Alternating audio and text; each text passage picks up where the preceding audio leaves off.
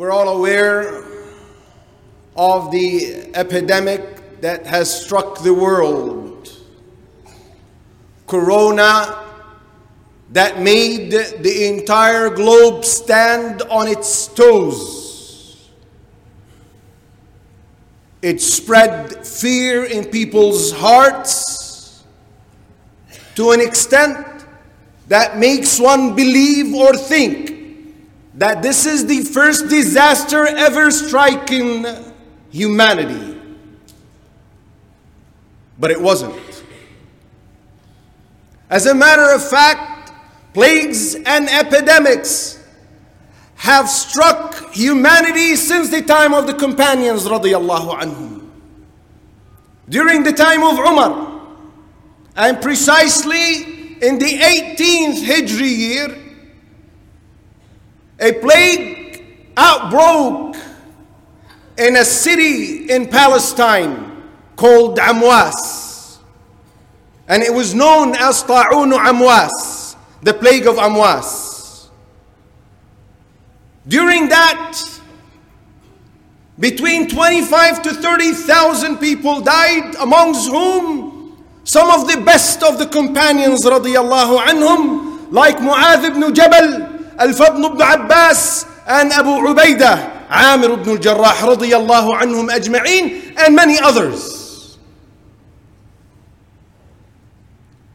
Few decades later, another plague outbroke by the name of Al-Jarif. Books of history tell us that amongst the results, the outcome of this is that Anas radiyallahu anhu ibn Malik, who was the last companion to die radiyallahu anhu, lost 70 to 80 of his offspring. Between children and grandchildren, 70 to 80. And let's jump in the history and go on the timeline. The Spanish flu killed more than 50 million people. And some statistics say it reached 100 million people as a result of this Spanish flu. So Corona is not something that was not preceded by something else that is more disastrous on humanity. But it's just that Allah Azza wa Jal keeps sending messages to people to keep them alert. And Allah has wisdom why He causes things like that. One of which is that Allah Azza wa Jal proves to people with a sign like this, with a creature like this, a virus that cannot be seen with the naked eye, it needs a special type of microscope to be seen. It causes the entire globe to go nuts and lose focus.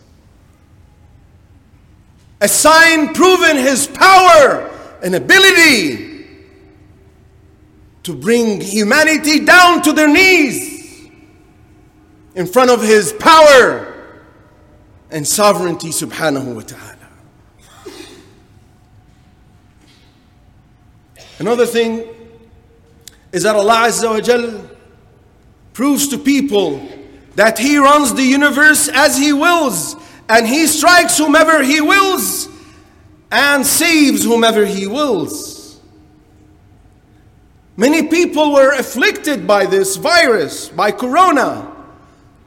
But the ironic issue is that one of the doctors who was treating patients, who treated a large number of them and they're now running their daily business, he himself died because of Corona.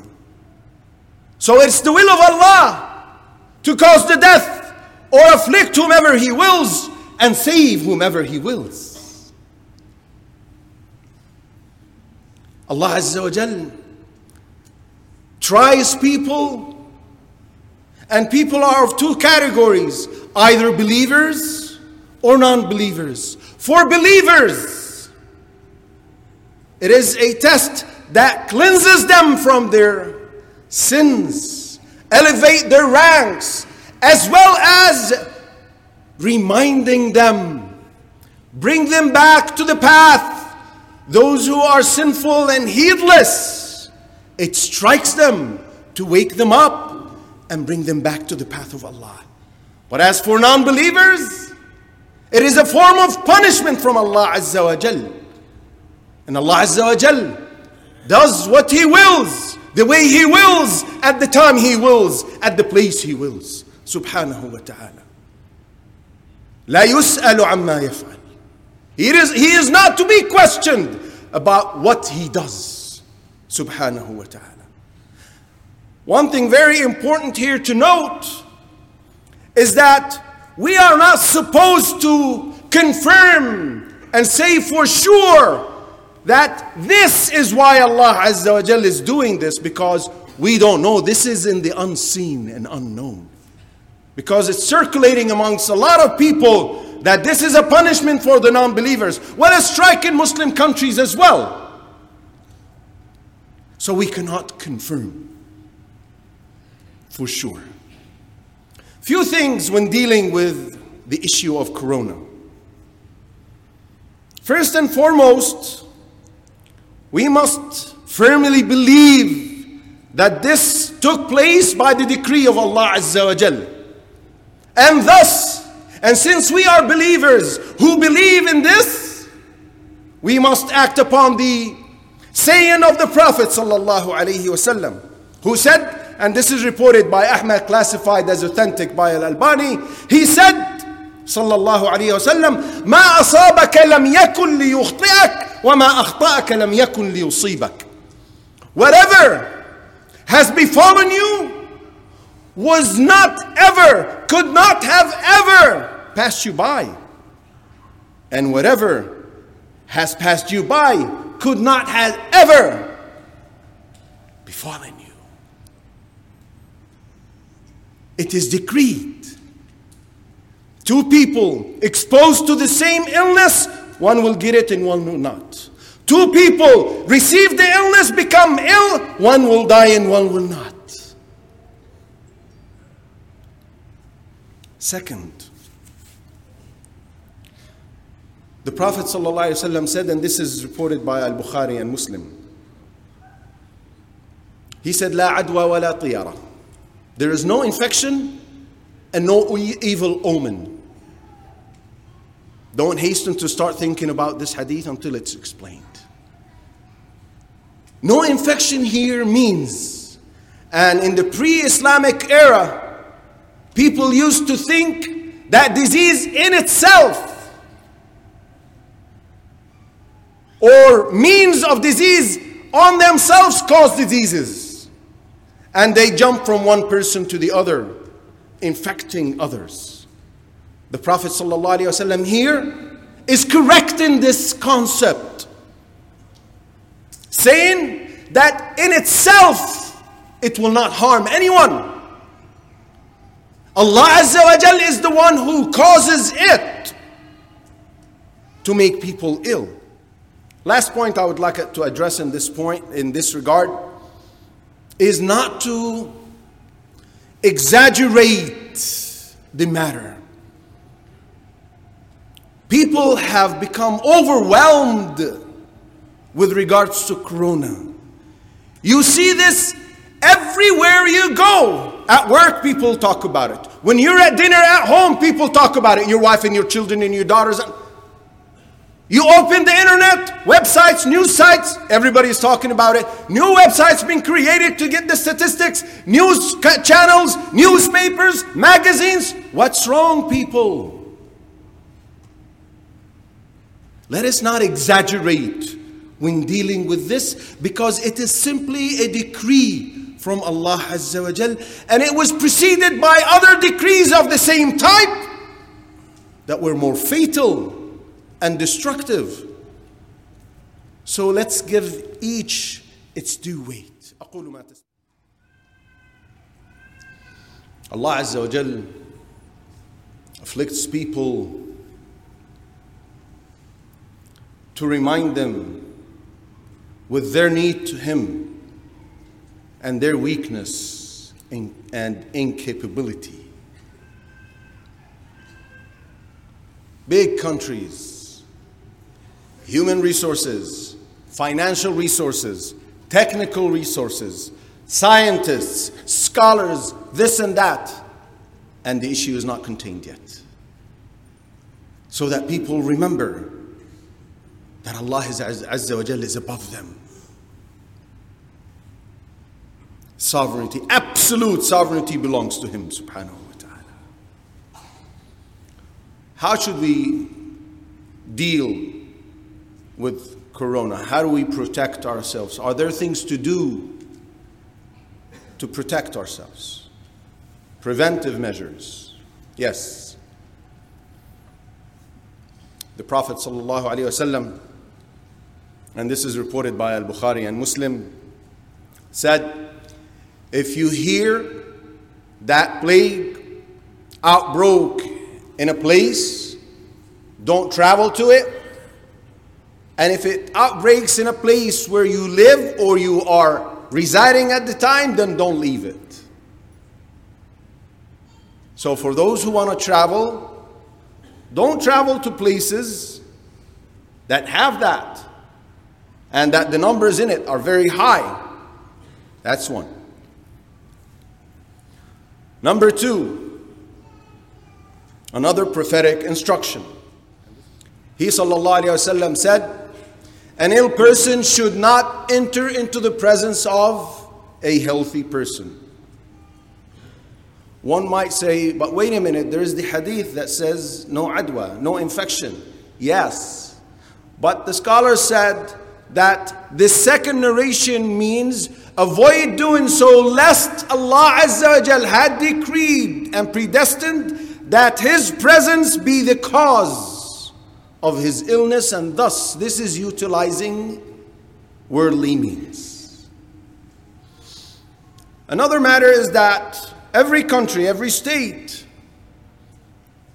had announced certain procedures, if you may, precautionary and preventive measures for people, for residents to follow. We need to adhere to that because this came after research and study of the environment and the situation, and thus it is beneficial for the individual and the community at large. Adhkar al-sabahi wal-masa, the adhkar of the morning and the evening, as well as any other legislated dhikr by the Prophet sallallahu alaihi wasallam. This is a shield against all evil, physical and spiritual evils. They are preventive measures, and they are as well cure and treatment. In the famous story of the companions who were traveling and they stopped and wanted some food from a tribe who is non-Muslim, and they refused, so they camped next to them, and the leader was stung. So they went to them and asked them if any of them knows how to do ruqyah. And one of them said yes, but this is going to be for something in return. He recited Al-Fatiha 7 times on the head of the tribe, who is not a Muslim, and he walked up, he stood up, walking out as if nothing had afflicted him before that. The point here is, this is not a medication per se, like a tangible. This is ruqyah by the means of the Quran. Health institutions, the hospitals and the Ministry of Health say, keep your hands always clean. Whenever you touch anything, wash it with soap. Not just water, rinse it with water. No, clean it with soap. I will conclude with this, another prophetic instruction. Anas ibn Malik, radiyallahu anhu, and this is reported by Abu Dawood and Ahmad and classified as authentic by Al-Albani. He said that the Prophet ﷺ used to seek refuge in Allah Azza wa Jal from 4 things.